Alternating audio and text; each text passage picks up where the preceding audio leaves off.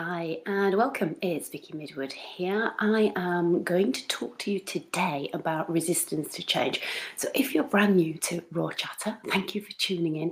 We're talking about stuff that matters, that people perhaps don't talk about or they would like to talk about but think they'll be judged for talking about it. And today I want to talk about change because if you've listened to any of my other podcasts or if you've read any of my posts, checked out my website, you'll know that helping you to change is what I do. And there's this massive belief that change is really, really hard. And I see it so many times. And I know that I've talked about this before, but I think it's really important to understand that it doesn't have to be hard. It's going to feel uncomfortable, but that's not because there's something wrong with you. And it's not because it is hard. It's just because of your brain. So today we're going to be talking brain and resistance to change. So let's get cracking, shall we? So let me ask you a question. Have you ever tried to make a change in your life? One that's positive, one that's enriching, one that's constructive. And I don't just mean going on a diet and deciding to exercise, but maybe you've decided that actually, do you know what, you need to get outside a little bit more because you've realised that you've been spending the last few months indoors because the weather's been horrible and it's been dark. Maybe you need to get better sleep, but you've not taken any steps to know how you can actually do that. And perhaps you've even written these things down because there's a lot of information out there, isn't there, about goal setting. Write it down, it's more likely to happen. Well, yes, but then you have to act on it. So it may be that perhaps you've written this stuff down and yet you've delayed doing it, you're procrastinating because, well, you just don't know why. And I'm going to tell you why. Because resistance is an inherent characteristic of change. It's a self-protection mechanism. And what we need to understand is that even if we are really highly motivated with the best intentions, then we're going to have our brain to sort of go up against. And this is what I want to help you to understand. You might not be aware that it's happening because it's at a subconscious level. And for a lot of us, resistance to change can feel like we're having kind of an internal struggle with two different parts of ourselves. One that really does want to change, and then one that feels like it's fighting us at every possible opportunity. It's a little bit like you've got an inner rebel or maybe an annoying toddler who's always saying, no, you're not going to do that. So it may well be that you recognize some of these things, and these are a clue that we are physiologically and psychologically resisting change. So perhaps you are finding yourself procrastinating or making excuses, distracting yourself, delaying stuff.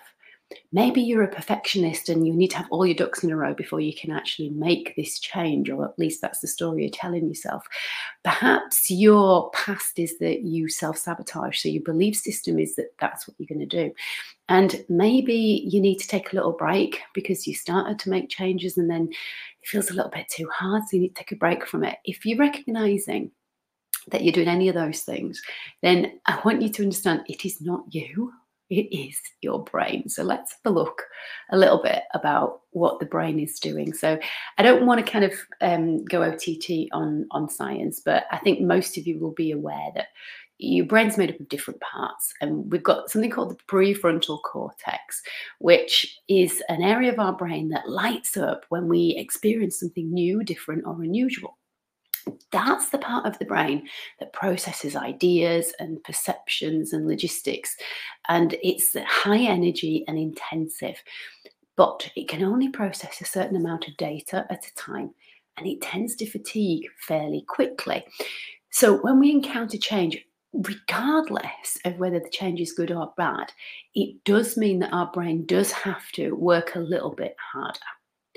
Now, we've also got something called the amygdala, and you might have heard of that name. And this is the processing power, the part of the brain that allows the prefrontal cortex to navigate change, right? And now, the discomfort that we feel is this part of the brain, the amygdala. I can't say it, amygdala, because this is the bit that is responsible for our fight, flight, or freeze response to stress or danger, the unknown, or the unfamiliar.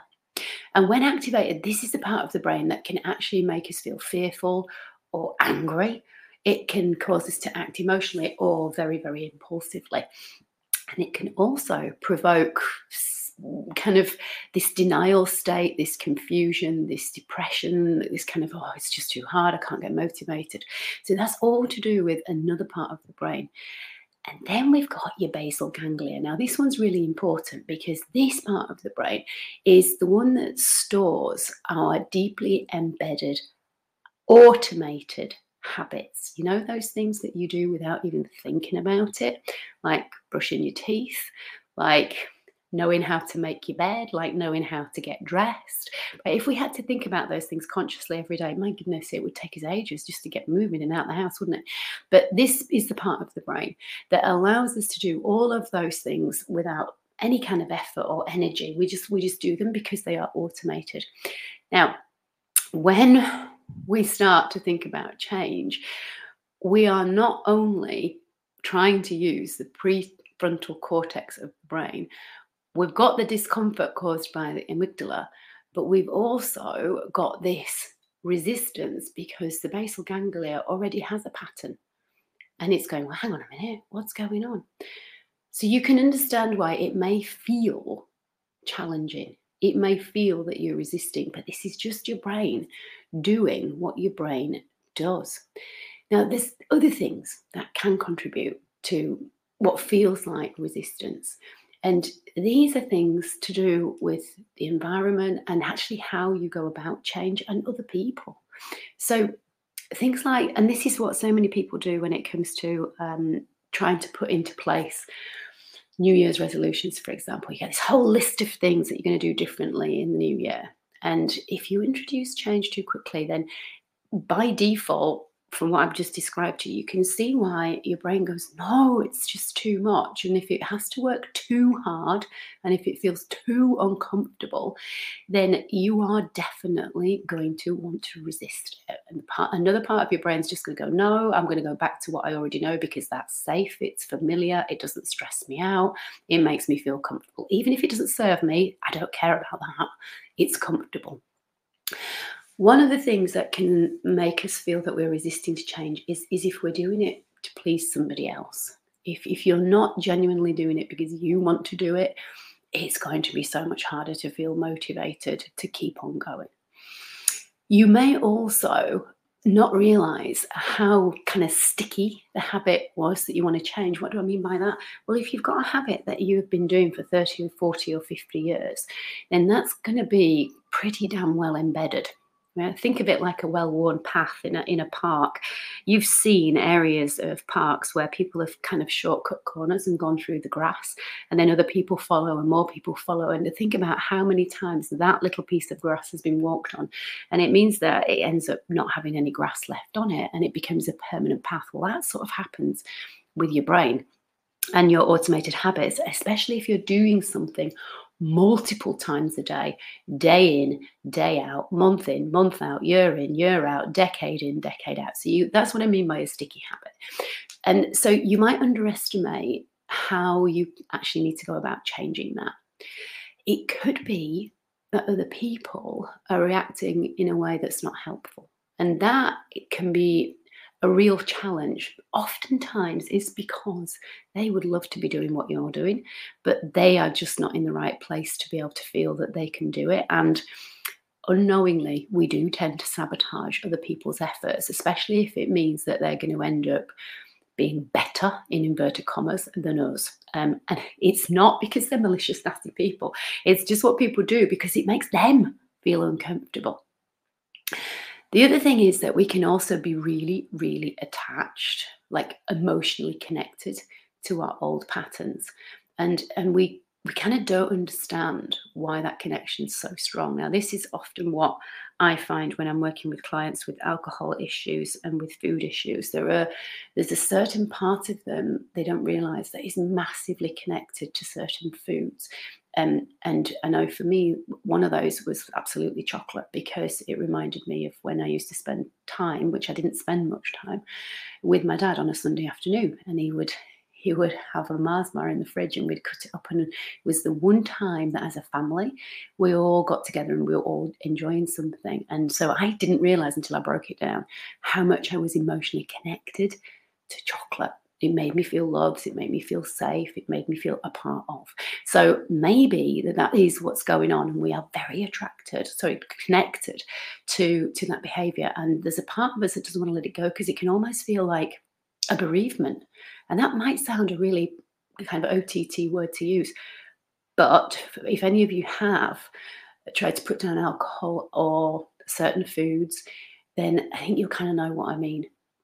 And oftentimes there is just this fear of the unknown and the fear of repeating a negative experience. So if you've tried to make a change before and it hasn't worked for you, then there's this part of your brain that's going to go, nah, you've done this before, it's not going to work. It didn't work last time and it's not going to work this time.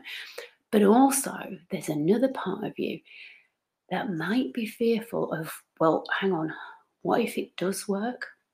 Now, that takes us on to a whole nother subject, talking about the fear of success, which oftentimes can be more sabotaging than the fear of failure, because we're frightened about, well, okay, how will people respond to us if I'm different? How will I feel about myself if I'm different? If I get new and different reactions from people, and if I'm behaving in a different way, and I am going to even know who I am, how is it going to feel? And we can't always get into visualizing and trying to imagine what it feels like if we've never, ever had any inclination of what that could feel like. So fear of the unknown is very, very real. So how can we help ourselves and to make change just feel a little bit easier? Well, first thing is expect resistance. I've told you now why. It is not you not wanting the thing.